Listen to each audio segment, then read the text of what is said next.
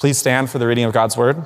We will be in Matthew chapter 7, 15 through 20.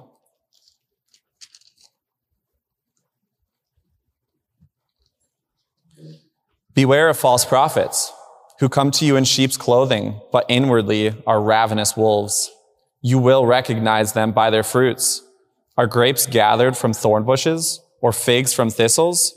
So every healthy tree bears good fruit, but the diseased tree bears bad fruit. A healthy tree cannot bear bad fruit, nor can a diseased tree bear good fruit. Every tree that does not bear good fruit is cut down and thrown into the fire. Thus you will recognize them by their fruits. You may be seated. All right, well, good morning, everyone. You can stay there in Matthew chapter 7, as we'll spend the bulk of our time in that passage. And in these 5 verses, our shepherd, Jesus Christ, is warning his flock that there are those who would enter their midst secretly in order to do them harm. A wolf in sheep's clothing, a familiar phrase.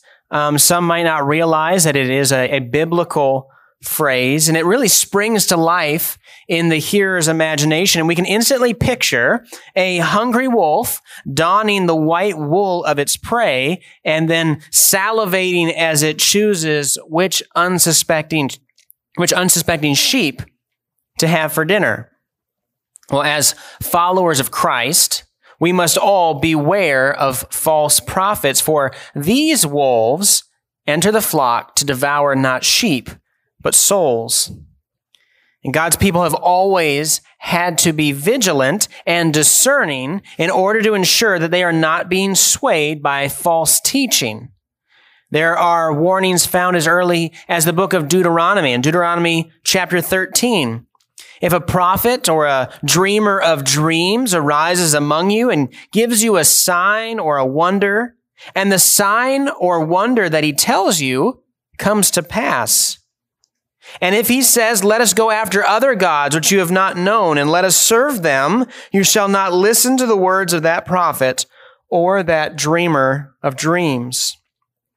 Notice that even if the sign or wonder comes to pass, if they draw you away from God's word, they are to be rejected. If they draw you towards false God, false gospel, they are to be rejected as a false prophet. And that remains true in our day as well. Even if there is the outward appearance of a successful ministry, those who lead others away from the truth of Scripture are to be marked and avoided and rejected. It would be difficult to say whether or not the number of false teachers has increased in our day as compared to other eras of church history. But I am confident that the ease at which false teaching can spread has increased dramatically. Thanks to the internet and social media, false teaching is no longer slowed by geographical or cultural restraints. Technology advances mean that false teachers can spread their teaching faster and further, and a false teacher no longer needs to enter through the doors of a local church for their doctrine to harm the members of that church. An individual armed with a YouTube channel can influence hundreds, if not hundreds of thousands, with subtle lies and theological error and false doctrines. Media-savvy churches with chart-topping music groups can draw millions towards their errant theology. A well-produced podcast can whisper deceit directly into the ears of believers. And given the proliferation of false teachers and the ease at which people can encounter their teaching, it's more vital than ever that we guard against the dangers that they pose to our spiritual well-being, as well as the well-being of our families and of our churches. Now, sadly, the discernment of many Christians stops at whether or not there are good production values. If the video quality is high enough, if the book cover is appealing and it's well marketed, If the speaker is attractive and well-spoken and well-dressed, well then, it must be good. But beware of relying only on outward appearances to determine whether or not something is good. When the woman saw that the tree was good for food, and it was a delight to the eyes, and that the tree was to be desired to make one wise, she took of its fruit and ate, and she also gave some to her husband who was with her, and he ate. We do not rely on outward appearances, and so we must spend time examining what Scripture says about false teachers. And to do so, we'll look at this passage here in Matthew 7, and we'll also spend some time looking at some verses from the book of 2 Peter in order to better guard against these wolves in sheep's clothing. We'll look first at the warning that Christ gives. Secondly, we'll consider the danger that we face. And thirdly, we'll examine the evidence by which we can recognize a false teacher.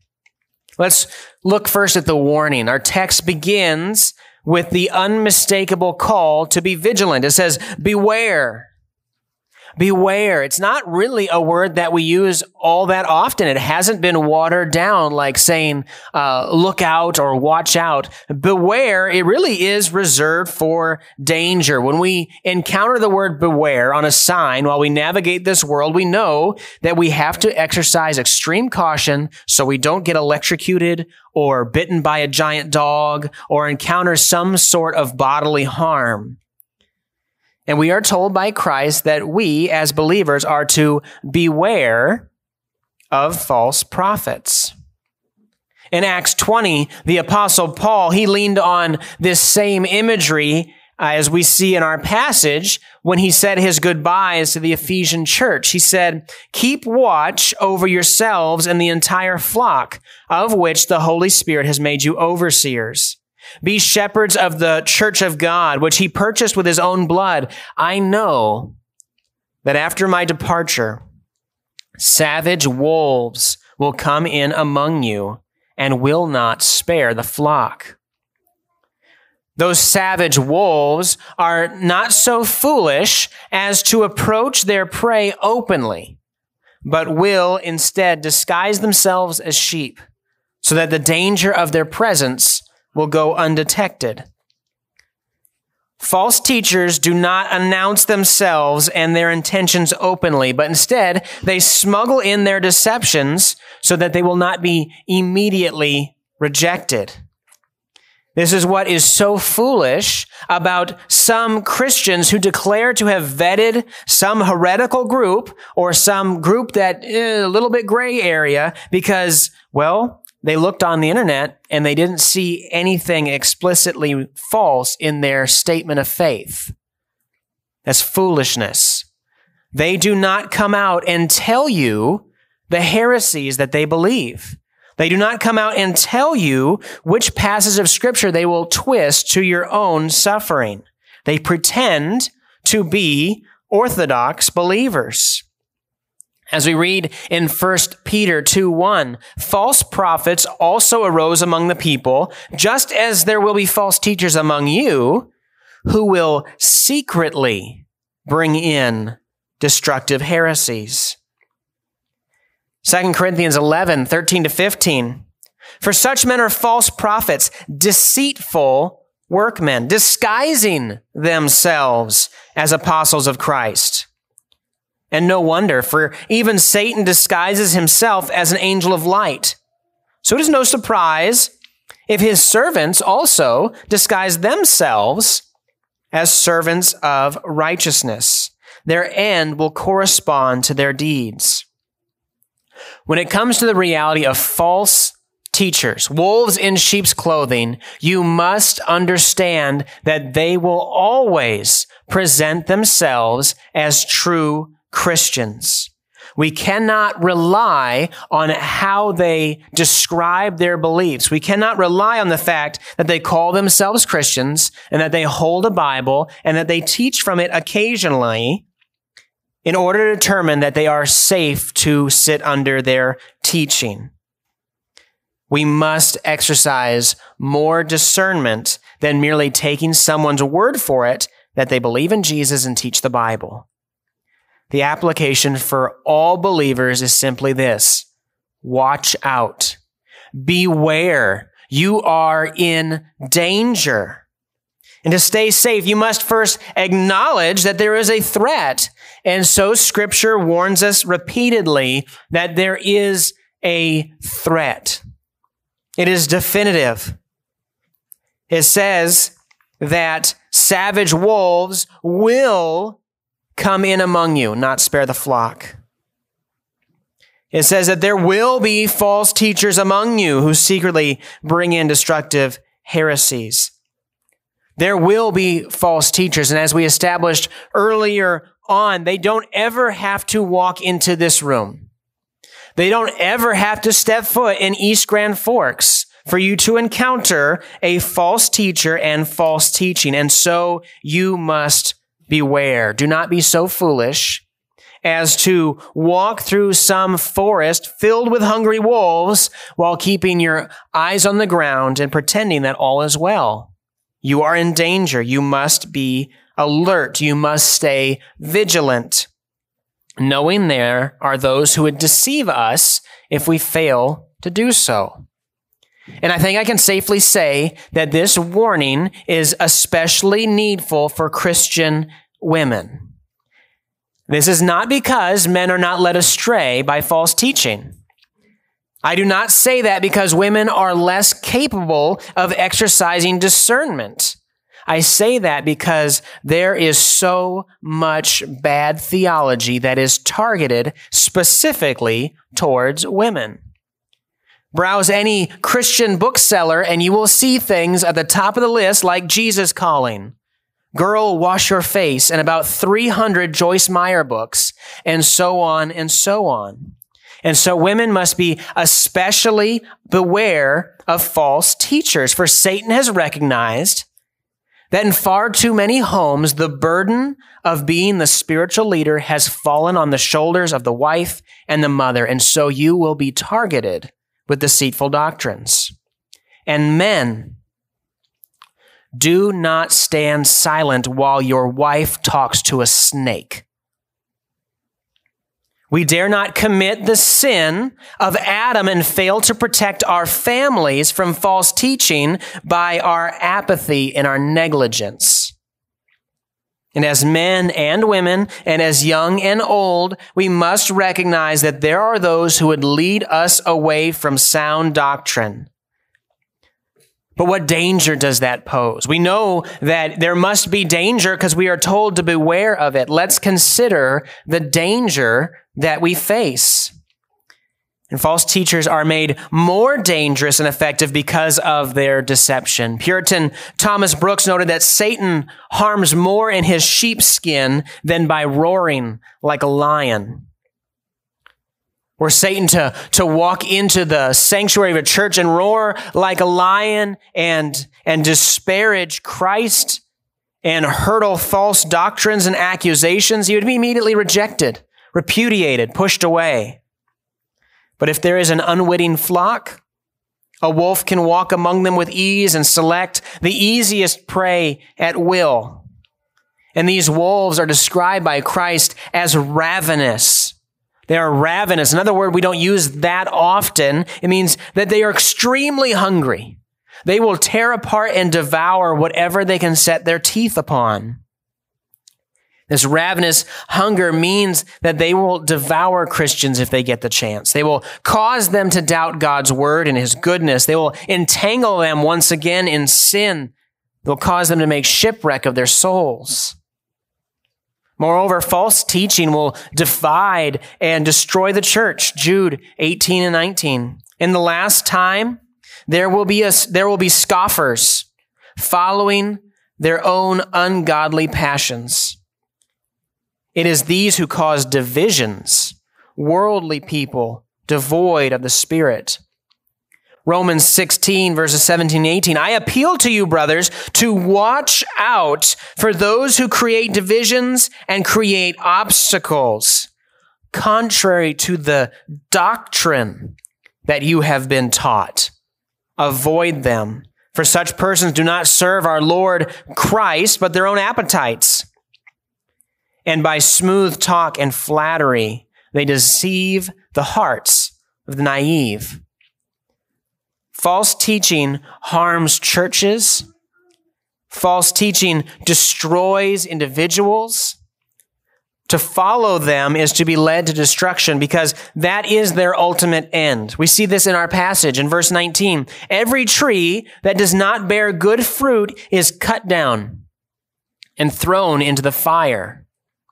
You might recognize that phrase from earlier in the book of Matthew. This is the same rebuke that John the Baptist brought against the Sadducees and the Pharisees. In Matthew 3, even now the axe is laid to the root of the trees. Every tree, therefore, that does not bear good fruit is cut down and thrown into the fire. The end of those who bear bad fruit, and we'll get into that fruit here in a moment, is destruction, damnation, hell. These religious leaders that were spoken against, as Christ would reveal, they were blind guides leading the blind, and both would eventually fall into the ditch.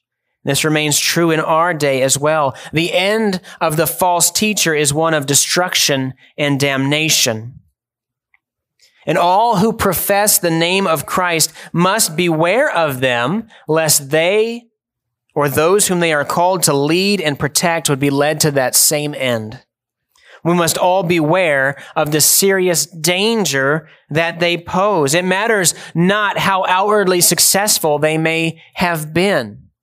It does not matter how many best-selling books they had. Doesn't matter how many conferences they filled or how large a sanctuary they had. Even if they were to do signs and wonders, if they reject the true gospel of God and our Lord Jesus Christ, they will suffer damnation. We'll get more into that in next week's sermon and passage. But how is it that we can tell the difference between a true and a false teacher? If the danger is this great, the temptation would be, if I can't tell the difference, I just won't listen to anything. It'll be me and my Bible, no help from any outside source. And you can seriously go wrong without any help from anybody else, just all on your own, if you do not seek wisdom and guidance from trusted teachers. But clearly we must maintain our vigilance. And so what is it that we should watch for? Let's look at the evidence of false teachers. As I've already said, it's not enough to look on outward appearances or the results of a fruitful ministry, so-called, to determine whether or not it is really trustworthy. In Deuteronomy, we saw Matthew, that those that did signs and wonders that actually came to pass were to be rejected. In Matthew 24:24, Christ says, "For false Christs and false prophets will arise and perform great signs and wonders, so as to lead astray, if possible, even the elect." So if that is true of those who could perform signs and wonders, it is certainly true of those who can write a best-selling book, or have a chart-topping song, or fill an enormous sanctuary, or produce some profitable and popular movie or mini-series.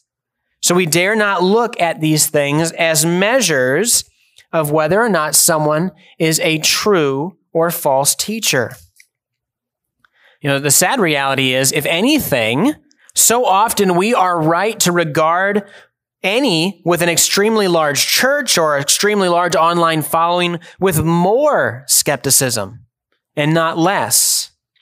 But how does that happen? Why is it the case that as soon as you see someone become extremely popular and they're filling sanctuaries week in and week out, and they've got best-selling books, and they're all over TV, and they've got lots of popularity, lots of Twitter followers, lots of people on Instagram, why is it that we should be extra wary? How is it that they even become that popular? Well, 2 Timothy 4:3-4 tells us, "For the time is coming when people will not endure sound teaching, but having itching ears, they will accumulate for themselves teachers to suit their own passions, and will turn away from listening to the truth and wander off into myths." Now, that's not to say that any teacher that becomes popular is instantly a false teacher.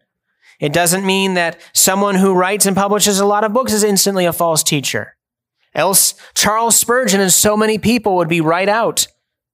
But what I will say is that in our day and age, when someone skyrockets to popularity, you ought to approach their teaching with a healthy level of skepticism.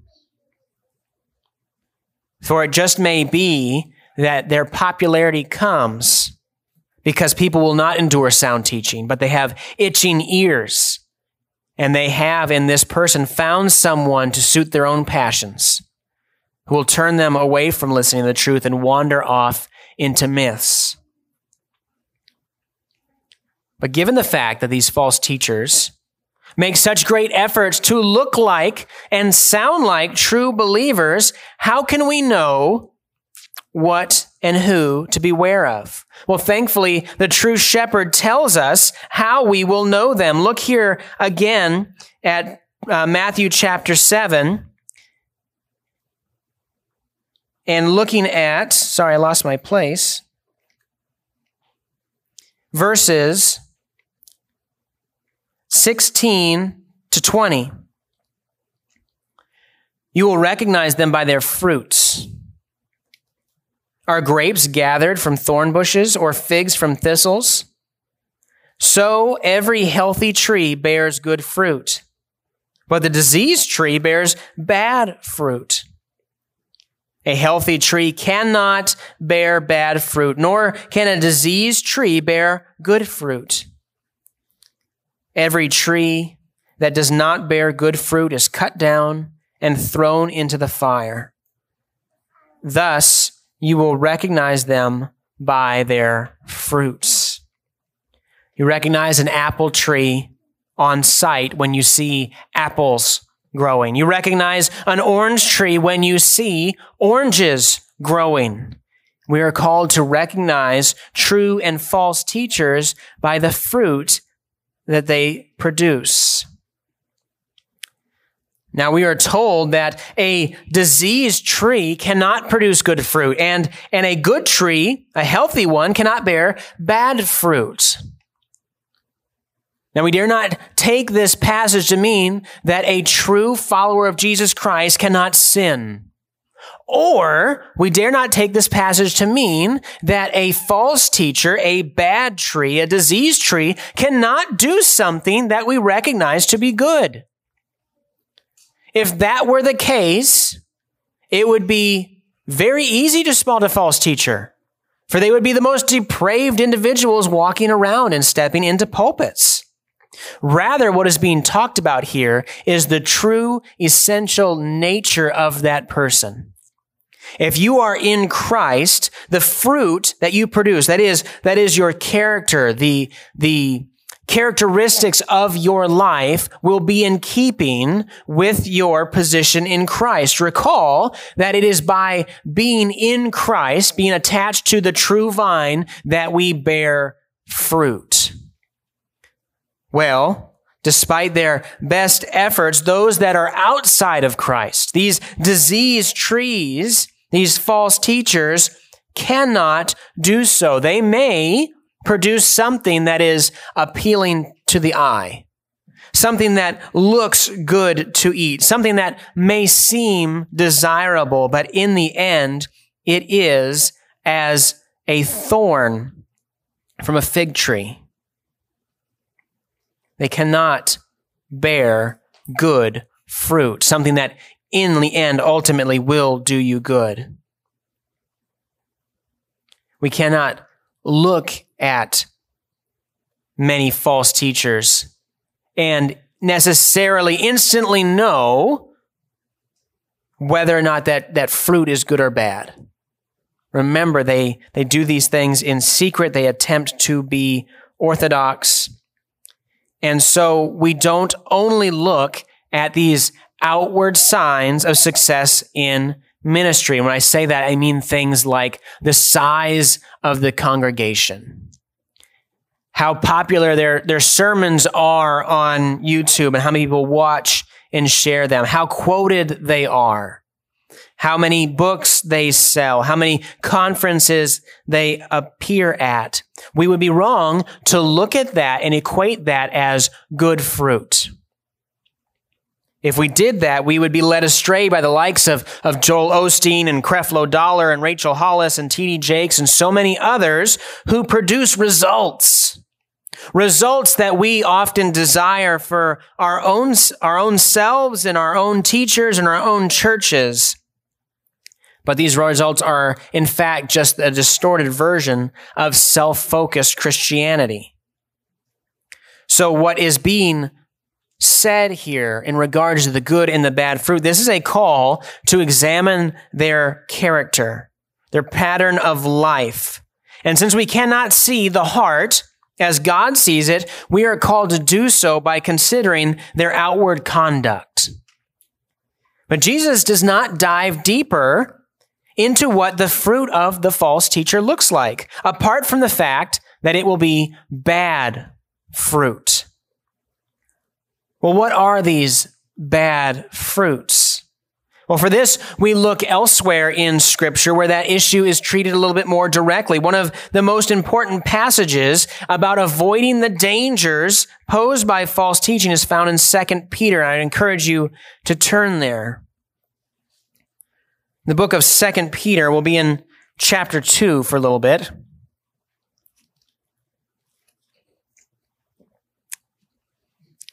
Second Peter 2, verses 1 through 3.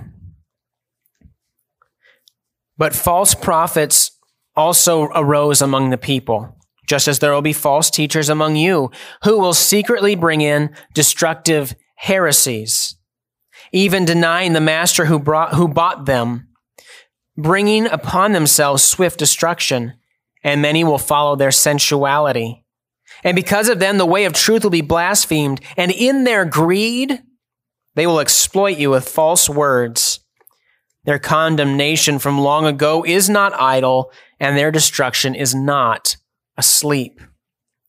Well, here we see that among the fruits to be observed in the life of the false teacher are those of false teaching. It's a pretty obvious one, right? The false teacher will bring false teaching, here described as destructive heresies and false words. We see also they bring sensuality and greed. While there are perhaps other examples of bad fruit that are consistently found when examining false teachers and that we could see evidence given for in Scripture, we see that even these three alone will allow us to mark and avoid nearly all the wolves who would seek to deceive us by their sheep's clothing. Let's consider false teaching. Now, of course, first and foremost, a false teacher is marked by the promotion of doctrine that is contrary to the teaching of Scripture. And so we should be on guard against any who teaches a different doctrine and does not agree with the sound words of our Lord Jesus Christ, 1 Timothy 6:3 says. 1 John 4:1 warns us, "Beloved, do not believe every spirit, but test the spirits to see whether they are from God. For many false prophets have gone out into the world." Well, how do we put these things to the test? Well, we must be like the Bereans, who were commended by Paul because they received the word with all eagerness, examining the Scriptures daily to see if these things were so. The Apostle Paul comes to them and teaches them about the reality of the Messiah and salvation in Jesus Christ. They receive those things eagerly, but they examine the Scriptures daily to see if those things were so. You and I must be in the Word at all times so that we will not be susceptible to falsehood. We must be in the Word in response to hearing something that we're not sure is true or not. We don't merely accept everything that we are offered, but we must go to Scripture to see if it is so. In order to recognize something that is false, we must know what is true. We must be immersed in the Word of God. And that's not always as straightforward as it sounds. Again, those things are brought in secretly. We see that they are good at twisting Scripture. 2 Peter 3:16 tells us. If you've ever taken the time to read a pamphlet that some Jehovah's Witnesses or maybe some Mormons have left behind, you'll see that they do not emphasize their heretical teaching, but instead they present points of agreement while misusing common terms in order to appear orthodox. The Mormons will speak of Heavenly Father. And if you are not discerning, you may think that you are in agreement about who God the Father is. But you must go further in their teaching to realize and understand that their official doctrine is that as man is, so God was. As God is, so man may become. Mormonism teaches that God was once a sinful man like we are on a different planet and was so good he was rewarded godhood to be God over us. And if you are a good enough Mormon, you will get to be God of your own planet someday. They're not going to tell you that in the pamphlet that they drop off. The Jehovah's Witnesses will tell you that they believe that Jesus Christ is Lord. But they will not explain what they mean when they say that Jesus is the first and best creation of God. Jesus is a created being, just like we are. He is not God according to their doctrine. They will not tell you that in the conversation at the door. And then you could go on and on with not only many different offshoots of Christianity, cults and things like that, but even those who have found a home for themselves within Protestant evangelical circles. They're not going to come to you and tell you what they believe. And so you can hear songs by folks like Bethel Music or Hillsong, and all of it sounds good. They'll sing of the Holy Spirit, and it seems orthodox, but they do not tell you that the person who wrote that song pictures the Holy Spirit as Genie from Aladdin, as a mischievous blue genie who's always up to tricks. That is their actual words. That is what they believe about the Holy Spirit. They will not go and actually say in those songs the false doctrines they teach about having the power to heal people from all diseases at whim. They will not talk to you and sing about laying on the graves of departed Christians to soak up their extra anointing and then use that anointing to heal people. False teachers will not come out and put on display all the strange heretical ideas they have. They will appear orthodox. They will use similar language that we use, and so we must beware. We must be discerning. We must always be prepared to reject any that brings something to us that does not accord with Scripture.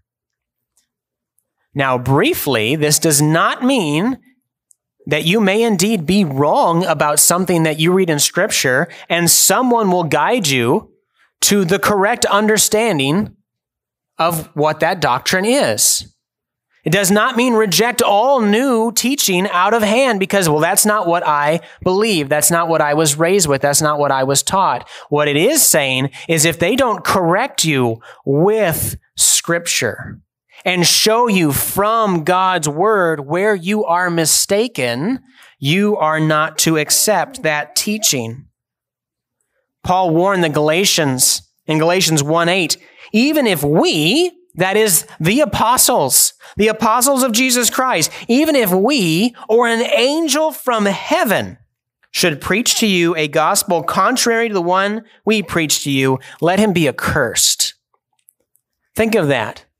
Paul is saying, if I come back to you in a week and I bring Peter and the gang and we start to teach you something contrary to the gospel that we taught you.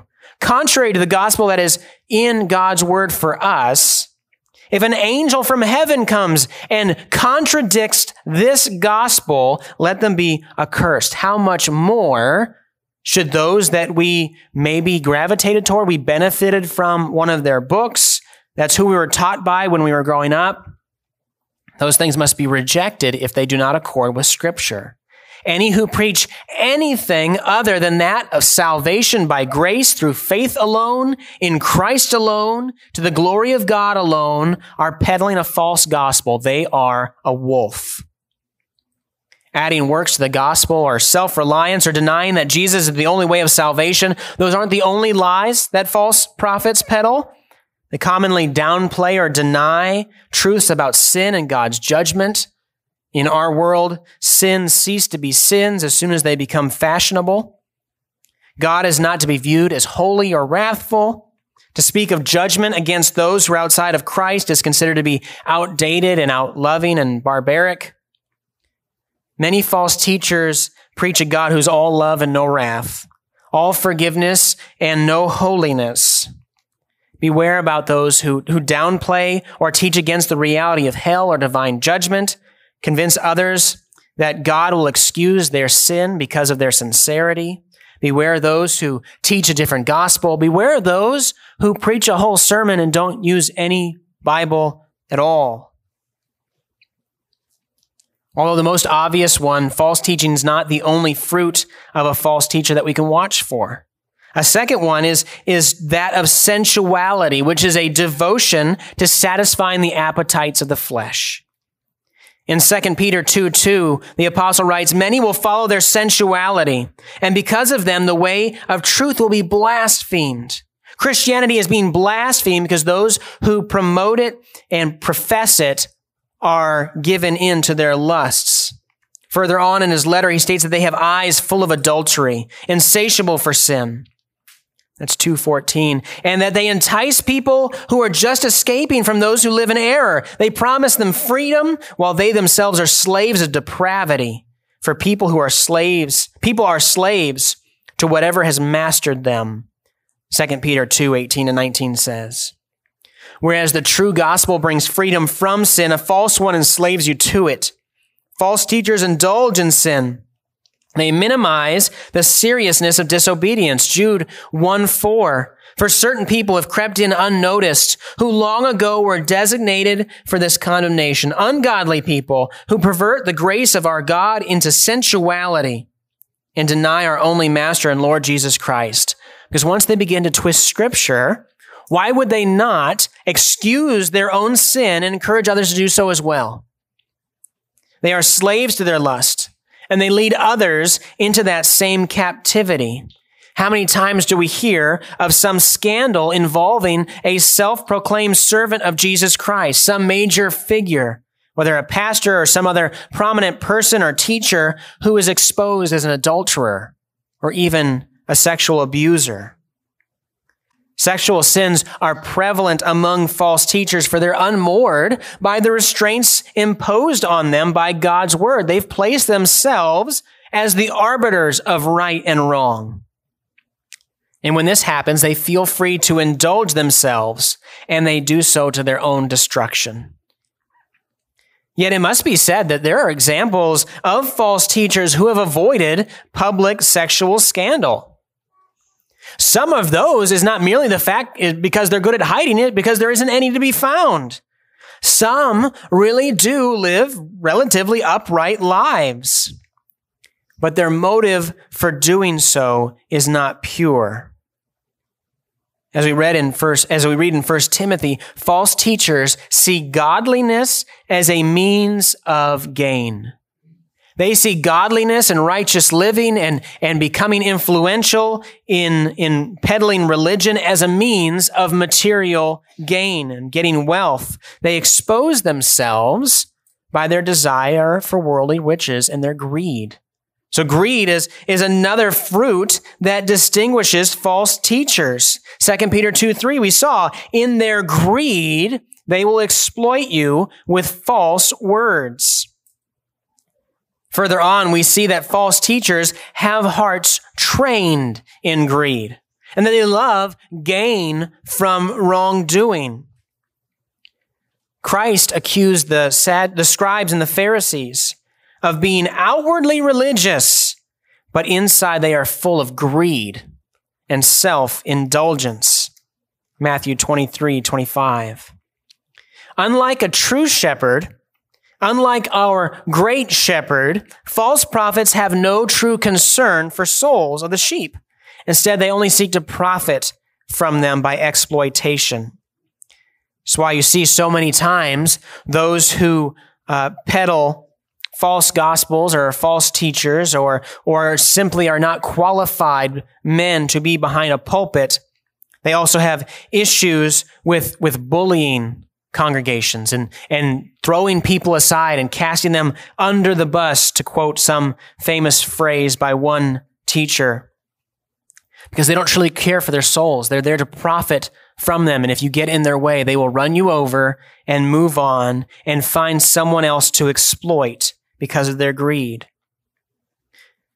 And you only have to look at the lifestyles boasted of by the prosperity gospel preachers on social media to see how they enrich themselves through their twisting of Scripture, and they promise their followers that they can likewise obtain material wealth in this life. There's no shortage of examples of this. Perhaps the most recent, and I admit pretty hilarious, was one such false teacher who in the middle of his live stream was robbed during the church service. And that is not good, and that is not in itself that humorous until you learn that having his jewelry stolen, I think it was over $100,000 worth of jewelry that this man had on, that was taken from him by some enterprising young man with a gun who saw on the live stream that this professor of Christianity is wearing the equivalent of the cost of a nice house on himself as he calls his congregation to give to the work of the ministry. There was one video that just went around of a preacher, I think he was somewhere in Kansas. The video became viral as he berated his congregation for not buying him the expensive watch that he asked for at Christmas. He berated them because he asked for that watch at Christmas, and here it is in August, and they still haven't bought it for him. And he can tell their devotion to God based on their service to Him. These things happen all of the time. If they boast of their lavish lifestyle, material comforts, if they're wearing $1,000 tennis shoes, a $10,000 watch, an $800 sweatshirt, and $400 skinny jeans, as they encourage their congregation to give sacrificially to the work of their ministry, that is a clear sign to avoid them and their teaching. It's not always so blatant as that, but it is often greed that promotes them to pursue that lifestyle. It's often greed that promotes an abandonment of sound doctrine in the first place. How many times have you enjoyed and benefited from some Christian teacher or author or something else, and then after a few years, they just go off the rails? Well, there is a readiness and a willingness to downplay the hard truths of Scripture in order to maintain that influence, and as a result, build and protect their means of gaining wealth. So many people reveal that they love wealth. They love material goods more than they love Christ and His Word. And when things get difficult, they abandon the latter in order to keep the former.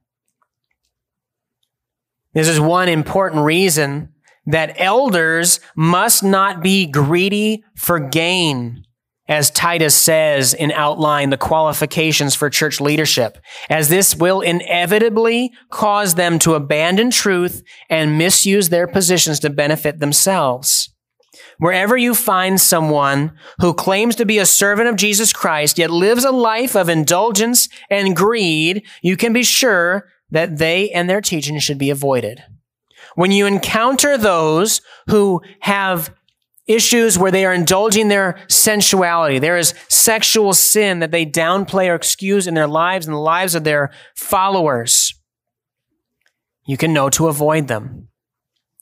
If they seem to be willing to excuse and promote even, to celebrate that which God calls sexual perversion, but they are the first to tout Pride Month and everything else, you can be sure that they have made a calculation in their mind that if that sin can be excused, so too can my own. In Matthew 7, Jesus warns us to beware of false teachers. Tells us we can know them by their fruit. 2 Peter lays that bad fruit out for all to see. False teachers distort Scripture. They teach things that are contrary to God's word. They find obscure passages of God's word to make it so you misunderstand clear passages, rather than finding clear passages to help you understand the obscure. They use Scripture only minimally, if at all, in their teaching. They cherry pick verses out of context. They may, you might notice, hop from translation to translation in order to find something that better suits the point that they are forcing the text to make. False teachers distort Scripture. We see, too, that they are marked by their sensuality, their indulgence of the appetites of the flesh. We see that they are greedy for material gain.